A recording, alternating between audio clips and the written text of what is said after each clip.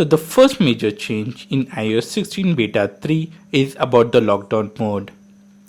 Yes, you heard it right. For the first time, you got a lockdown mode in a smartphone. Just go to settings, privacy and security, scroll down to the bottom.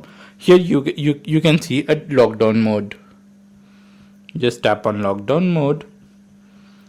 So this lockdown mode is going to be very handy in case of national emergencies. Especially in the COVID times, we have seen the national emergencies throughout the world. So when you turn on the lockdown mode, you will not be able to access the messages, FaceTime, web browsing, shared albums, device connections, Apple services and profiles. And the list will go on in upcoming updates.